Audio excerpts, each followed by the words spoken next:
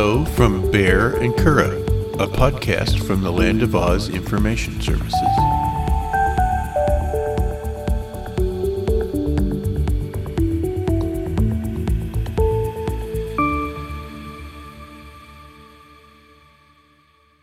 I love you, Curadh. I love you, Baehr. This is episode 37 of the Baehr and Curadh podcast. We're going to talk about our secrets. Who do you want to be more like? I think you know the answer to this question. Spock. Correct. Damn it, I was trying to bide me some time. Buy you some time for what? About who I want to be. You don't know who you want to be? I like being me. I know that's a lame answer, but I don't think I strive to be anybody different. I really don't. I know that's a boring answer, and I think that sounds like a cop-out, but what do you think? Don't you want to be more like your father? Well, in a lot of ways, I already am. I think I'm all the good aspects of my dad, and I kind of kicked the bad ones to the side. My dad had a lot of redeemable traits, but then he didn't have so many redeemable traits, to say the least, so. I think everybody agrees that I'm just like my father. Oh, really? Well, I remember I didn't get to know your father that well. Well, my father was not a programmer. He was not a Star Trek fan. So you were nothing like your father? I don't think so. But people say in my attitudes and my behaviors, I'm much like him. Well, sometimes you can come off as kind of standoffish. And I think that's, people think that, and they just don't know you. It's just, you're not a people person. My father was not like that at all. He was a very egregious person. Oh, very what? Very egregious. Oh, okay. He liked to tell stories, and he liked to talk to people. That's not you at all. You'd rather sit in a room by yourself and not talk to anybody.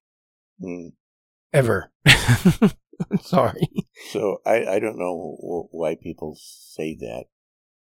Maybe I look a little bit like him, but I don't know. That's interesting. When was the last time you really panicked? I had to go back on this one. I think the last time I really panicked was when you were let go from one of your jobs. Really? I did not know that. Yeah, you came home, and it was just shortly after your father did what he did, and I couldn't get a hold of you, and I got a call from your ex, worried about you, and your old boss, who we thought at the time was a friend, was worried about you, and I just got really, really afraid that you were going to do something drastic, and it breaks my heart even thinking about this right now. And I couldn't get a hold of you, and I just had this thought that I was going to come in the house and find something terrible. And I felt so helpless, just so helpless. And then when I finally got home, you were just laying in bed. I think you decided, you were so upset, I think you cried yourself to sleep. But I called, and I couldn't get a hold of you, and I never want to go through that feeling again, because it was just horrible. It was, I couldn't do anything, and it felt like an eternity for me to actually get here from work to check on you. And I remember being at work, and I told everyone I just stopped. I'm like, I'm leaving right now. I have to go. I didn't even tell them what was going on. I just split. I didn't care if I was going to lose my job or not. I just had to make sure that you were all right. But it was just a sinking feeling of helplessness. So it crushed me. What was like? I had no idea all that went on. Oh, really? Yeah. Well, surprise. So. That was a really bad day, and I did cry that day. Yeah. Yeah, you were devastated. I mean, it was a job that you loved, and you thought you were going to be there for, until you retired. And you gave me an idea of how you felt, but I knew, you felt betrayed, let down. Yeah, I couldn't put the words in all the emotions that were probably going through you, but I know that it just crushed you, and it killed me to see you that way. But I was very happy when I came in the door and I found that you were okay. So I remember trying to call him like 5 or probably about 10 to 20 times, actually. and you want to pick up the phone, and I just had these just terrible, terrible thoughts going through my head. And then I was angry that you didn't answer the phone. Because well, not angry, but I was very relieved to see that you were okay. And then you were just sleeping, and, everything was good, so. Wow. Yeah, I had no idea all that went on in your head during that time. Yeah. See, I care more than you think I do. When was the last time you panicked? Probably, well, my previous job, I worked in a big downtown building, and I think we were on the 3rd floor, maybe the 7th floor, I don't remember for sure. There was one day I got on the elevator by myself, and it stopped on one of the floors on the way up to work, and at that time, a whole bunch of people got on the elevator and went up with me. I guess they were going to a conference room or something, but that elevator was just jammed full of people, and I was there sort of trapped at the back of the elevator, and I did panic. I was in a place where I couldn't get out, and I really don't like people invading my personal space. And being on an elevator, you are kind of trapped. Yeah, I definitely panicked. Mm. Yeah, I know that's very uncomfortable for you. You've gotten better about it, but yeah, whenever we go somewhere and we have to get in an elevator, I can tell that you get very claustrophobic. So, yeah, I can see that happening. If you have a logo instead of a name, what would it look like? That's a good question. Probably, I'd imagine something, I don't know, with like a logo that represents me. Probably something with a shamrock or a clover. Why a clover? I don't know. Just something I like, I guess. I mean, I have it tattooed on my body. Probably, I don't know, something with Irish ancestry. I'd make it up as something, if it could be stuff that I like, that I absolutely adore. So, just a conglomeration of my likes. Probably. That would probably be the best way to describe it, if I had to. How about you? So basically your tattoo. My tattoo with some other stuff on it. In it and around it or something like that. What would yours be? The Star Trek symbol? Yeah, I think the stylized arrowhead, I think they call it the Delta Shield. I'm not a person to get a tattoo, but I suppose if I ever did, that would be the symbol that I would put on my body. Mm-hmm.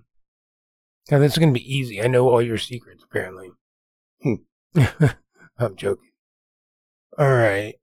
You're about to get into a fight. What song comes on as your soundtrack? The Sounds of Silence by Simon Garfield. Garfunkel, sorry, yes. Mainly because I have never been in a fight, and I probably never will be in a fight, so there probably won't be any soundtrack. Yeah.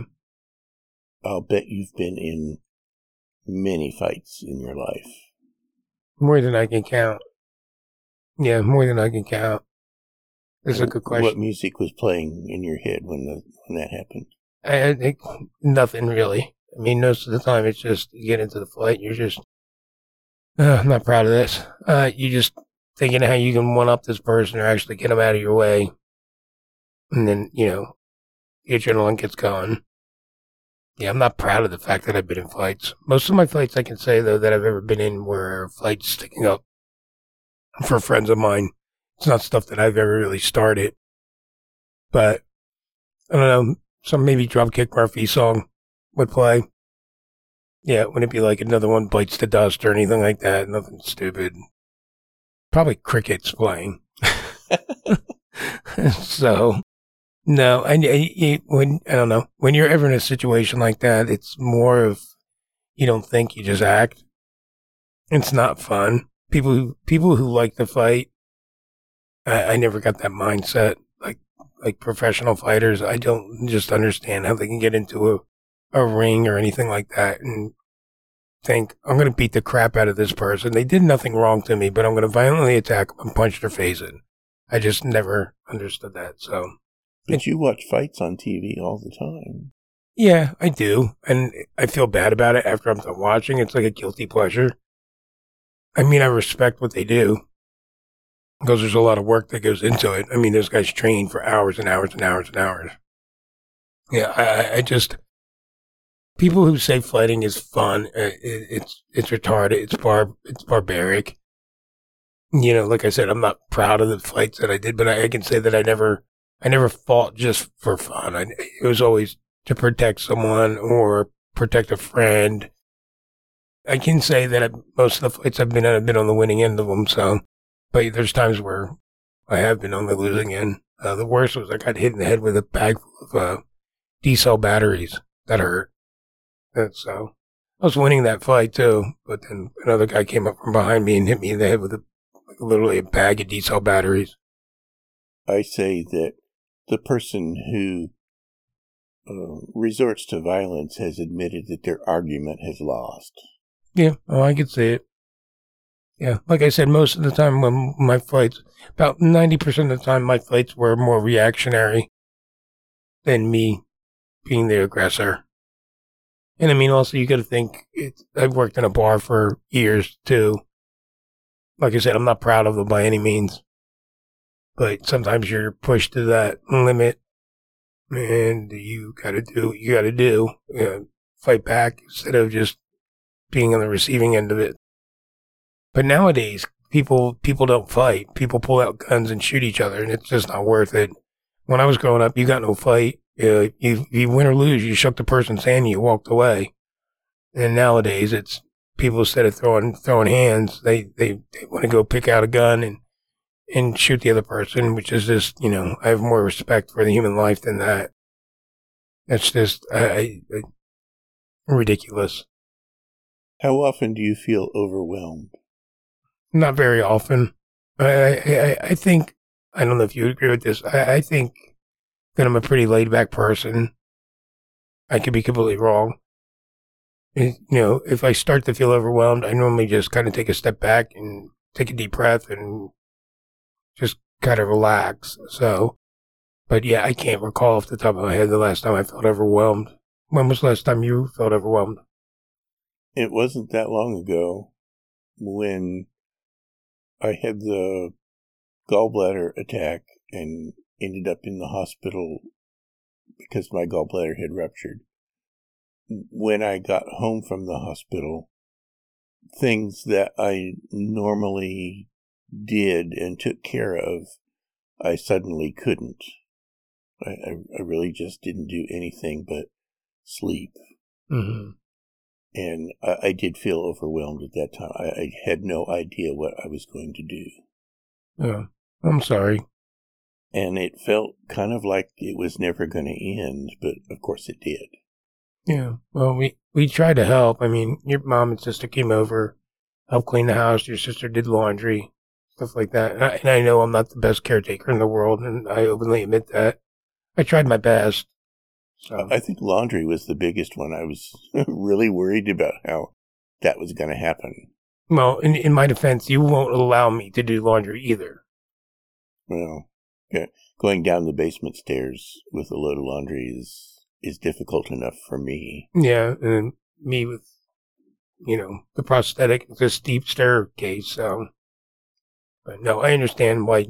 Yeah, I could see you being overwhelmed with that, and so I'm sorry. Okie dokie. What would you immediately disqualify a potential husband? The fact that I already have one?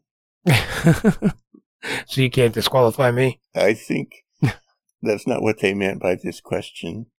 Yeah. I suppose maybe a really violent person who got in lots of fights. After we just talked about the fights that I've been into. Okay, so why don't you give me the paperwork? Everybody has their ups and downs. I can't. A person who was always openly violent would probably be immediately disqualified. But for the most part, you kind of get to know somebody before you just say, well, so much for that. Yeah. What would you say would immediately disqualify a husband? That's a good answer. What you said, someone would be like overly violent. Just because, I mean, if you see, like, like we talked about me getting in fights, I don't think that's what you meant. But like someone who got angry and blew their top right away, because sooner or later that violence is going to turn towards you. And, you know what I mean? I don't think you should ever have to defend yourself physically in a house, in your safe place. Do you see what I'm saying? Yeah, that's a lesson that I learned a long time ago. Yeah. Yeah, that dude, I would definitely fight that guy. Yeah, I have a broken finger that I look down and I see it, and it's a reminder of a time that was really bad for me. Yeah. And I would not ever allow myself to get in a situation like that again. No, and I would never lay a hand on you ever. So there's much more likelihood if someone did something to you that I'd feel bad for that person. How adventurous are you? I used to be adventurous. As I've gotten older, I've gotten more laid back. And when I was a kid, I just did a lot of stupid things. I wasn't afraid of anything. If it was younger me, I'd say real adventurous. Now, I'm not. I'm not. There's too many things that can go wrong. And then doing stupid things generally lead to sore bodies. And I was going to say, is there a difference between adventurous and stupid? Yeah, well, there's a fine line. I mean, you're not adventurous at all. No, I have to have everything planned out. Yeah, I mean, I think the last adventurous thing we did was when that trail went bad, when we went on that walk to El Dorado Lake. And that was just... Oh, I forgot about that. That was just sketchy. Yeah, we got down to the creek and the bridge had washed out. Yeah. And we got down into the gully, and of course there was going down was easy. There was no way to get back up. No.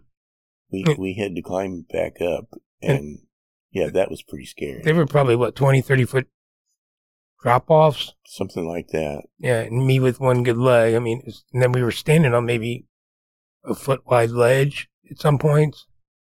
It was real sketchy. And we had no phone service. So if one of us fell, it would have been a while before we could have got help, because we would have had to get out of there. One of us would have had to got out of there. Yeah.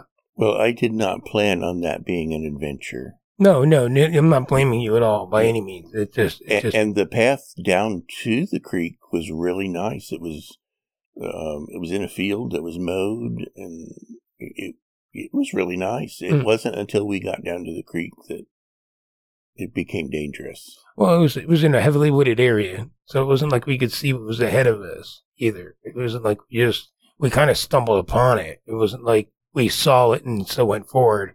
We kind of just came upon it, and then just the further we went, we realized that there was no turning back. Because I remember at one point we looked at each other like, should we go back? And it was like, yeah, it was just very questionable. So we haven't been out there again. And I wouldn't mind going there again, but I would just go down to the forested area and back. I would not try to cross that creek again. No. It may be fixed by now. I don't know. Yeah, well, I hope so, because I could see someone getting really hurt back there. So where do you go when you want to be alone? I often go for a walk in the park that's near the house. And it's a healing thing. I suppose I could do it for the exercise, but I don't do it for the exercise. It's not for my physical health, it's for my mental health. Mm-hmm. And every time I do, I feel better afterwards. Yeah. What do you do when you want to be alone? Well, you've kind of witnessed this. I normally just put on some music and I'll draw. Or what I'll do is I'll immerse myself into a book, or I just turn everything off around me. Not even like turn off the TV or anything like that. I just kind of shut the world off around me and I just read. I find that to be relaxing. Or like I said, I like listening to music and then sketching and drawing or coloring. And then I just completely put myself in that frame of mind where I'm alone and I can just be with my thoughts. And I I don't know. It seems to be like a healing thing with me. Whenever I get down or whatever, I enjoy doing artwork. I don't know. In the past, it's helped me with depression and stuff like that, and that's what I like to do. It's not like so much as getting up and going out and being by myself. I don't like go to a certain place or anything like that. I just kind of go to my own little place in my head, and I find solace in that. Our world is full of a lot of distractions. There's always something on TV or on the radio or on the internet. Just going out and avoiding all of that for a while, I think is a good healing thing. Don't you think? Oh, yeah, definitely. And I think people need to make more of an effort to do that. I think you can drive yourself crazy if you don't. Self-healing is great. I mean, everybody needs it. People who say they don't, they definitely do. Or they should try it. But yeah, like you said, this world's a crazy place, and it can be overwhelming at times. So it's you always have to look out for yourself. You'll always take time for yourself, because no one else is going to do it for you. What chokes you up when you think about it? Oh, God.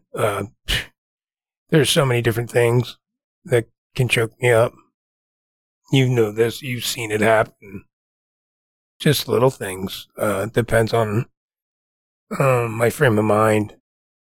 I'm thinking of losing friends, stuff like that. That happened to you recently? A friend of mine committed suicide. We weren't really, really close. But I remember seeing him a few months ago, and I'm going to apologize right now if I start getting choked up. And he was recently going through a divorce, or he just told me that his wife filed for divorce. He had 2 little ones, and he decided to hang himself. His brother did the same thing 7 years ago. And like I said, we weren't real close, but we were acquaintances, and I knew something was wrong when I saw him. And I've been going back and forth on this. The day that I had my breakdown earlier this week, I about got on this podcast, just started wanting to talk and just venting about it, but I didn't. And my Baehr here got to listen to me vent about it. But I was angry. I don't know what was going on in his head, and I'm not going to act like I ever would. But it killed me that he couldn't find the strength to be here for his 2 boys. And I knew there was nothing that I could have done about it, that he made up his mind and he decided to go down that path. So I guess I'm still going through the angry phase about it. But apparently there was a bunch of warning signs out there that other people didn't tell me about. But in my age, I feel like I've buried a lot of friends. This is a 3rd friend that I've buried this year. What kind of triggered all of that was one of my favorite bands came out with a new song. And one of my favorite memories of him is we went to a concert up in Kansas City. And afterwards, we had the presidential suite with a bunch of friends. And it was just a really good memory. And then I heard this new song from the band, Blink-182, that came out. And I was super excited. And then it just killed me that he's no longer here for me to discuss that music with him. And it just kind of made me angry. Angry at him? Angry at him, angry at the situation. But, I'm never gonna act like I knew what people go through when they're suicidal, because I'm not here to judge.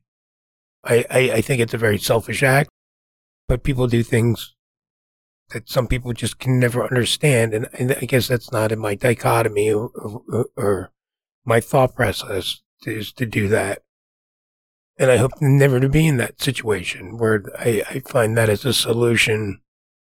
So I feel for people who ever get to that point. I really do, because every life is special. Like you said in the past, when someone dies, the whole universe dies with that person, because the collateral damage is mind-blowing for the people that are left behind. And, I want to, like, everyone goes, well, if he knew how much everyone cared, he would have never done it. No, he still was going to do it no matter what. From what I understand, it's just when people get to that point, there's no bringing them back. And that just kills me. Sorry, a terrible term to use in this situation. But yeah, Thanks Well, for. my father committed suicide, and there were signs, but you have to realize there are always signs that you see afterwards, but you don't ever put them together until after that's happened. Yeah, and it goes to woulda, coulda, shoulda. Why didn't I know this? Well, you never think that that's going to happen. You never in your wildest dream think that that's going to be the solution, because you're not the person who's doing it. You're thinking like a rash human being, where suicide is just not a rational choice. Do you know what I'm saying? I think it's a choice. Yes, it is a choice. Yeah. When I ran the gay information line, I talked to people who were considering killing themselves.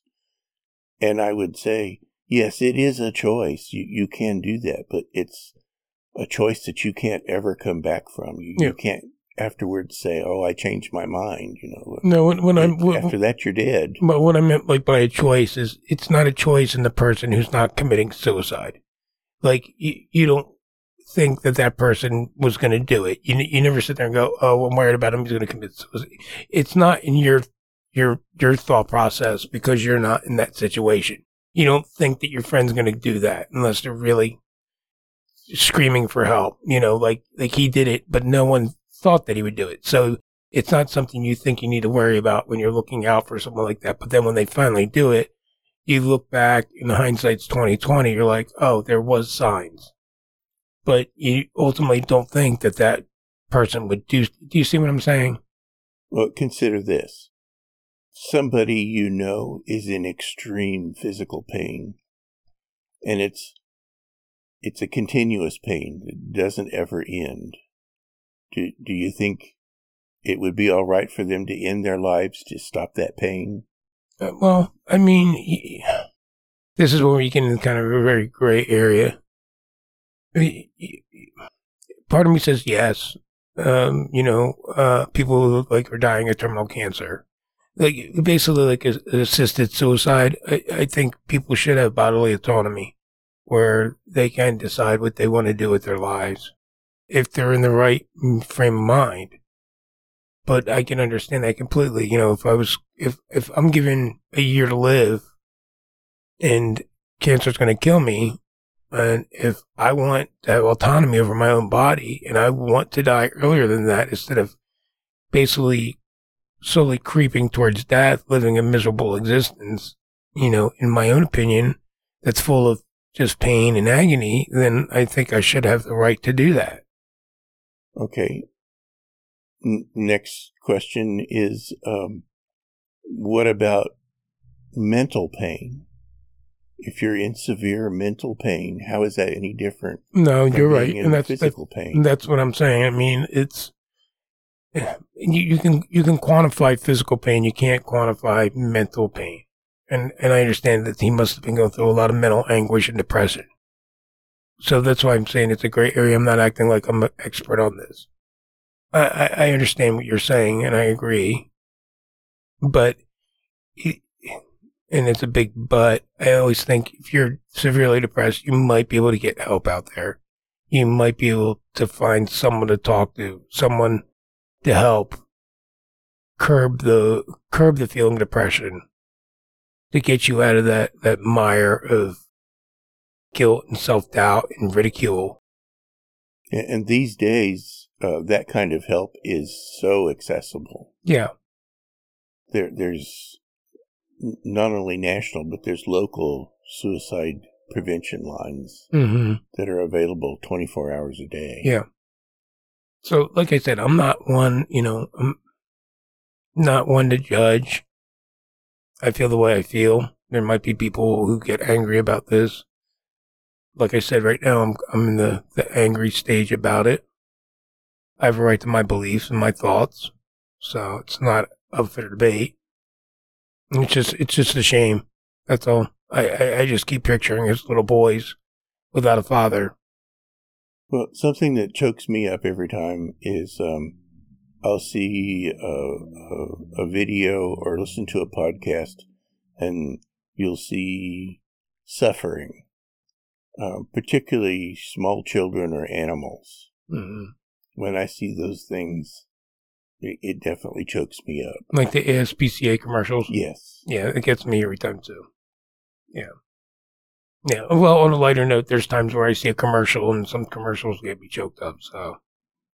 And other times, they're just so over the top that they're almost comical. Yeah. Well, they feel manipulative. Yeah, so. Manipulative, that's the word. But, I mean, that's what they're there for. They're there to spark a feeling that you're going to remember, so. All right, well, so I guess we'll end this on a brighter note. So what's your favorite joke right now? Okay, we're going to do something a little different this time. I'm going to play a sound, and I want you to identify it. Are you ready? Yeah.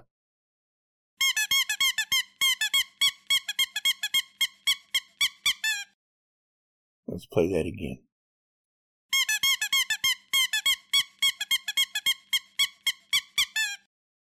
Sounds like some sort of guinea fowl or something, some sort of bird. I know it's supposed to maybe sound like a toy, but it sounds like a bird to me.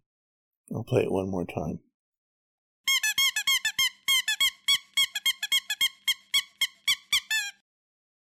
That's the sound of two clowns having sex. Oh, God. I thought you were going to say this is what it sounds like to me when you're talking. Oh.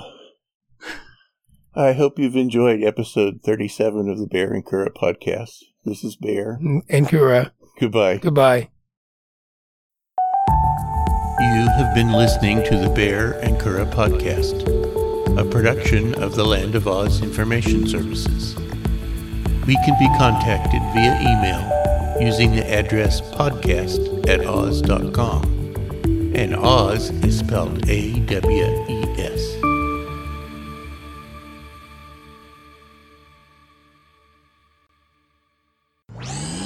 This show is part of the Pride 48 network. Find all the best shows under the rainbow at pride48.com.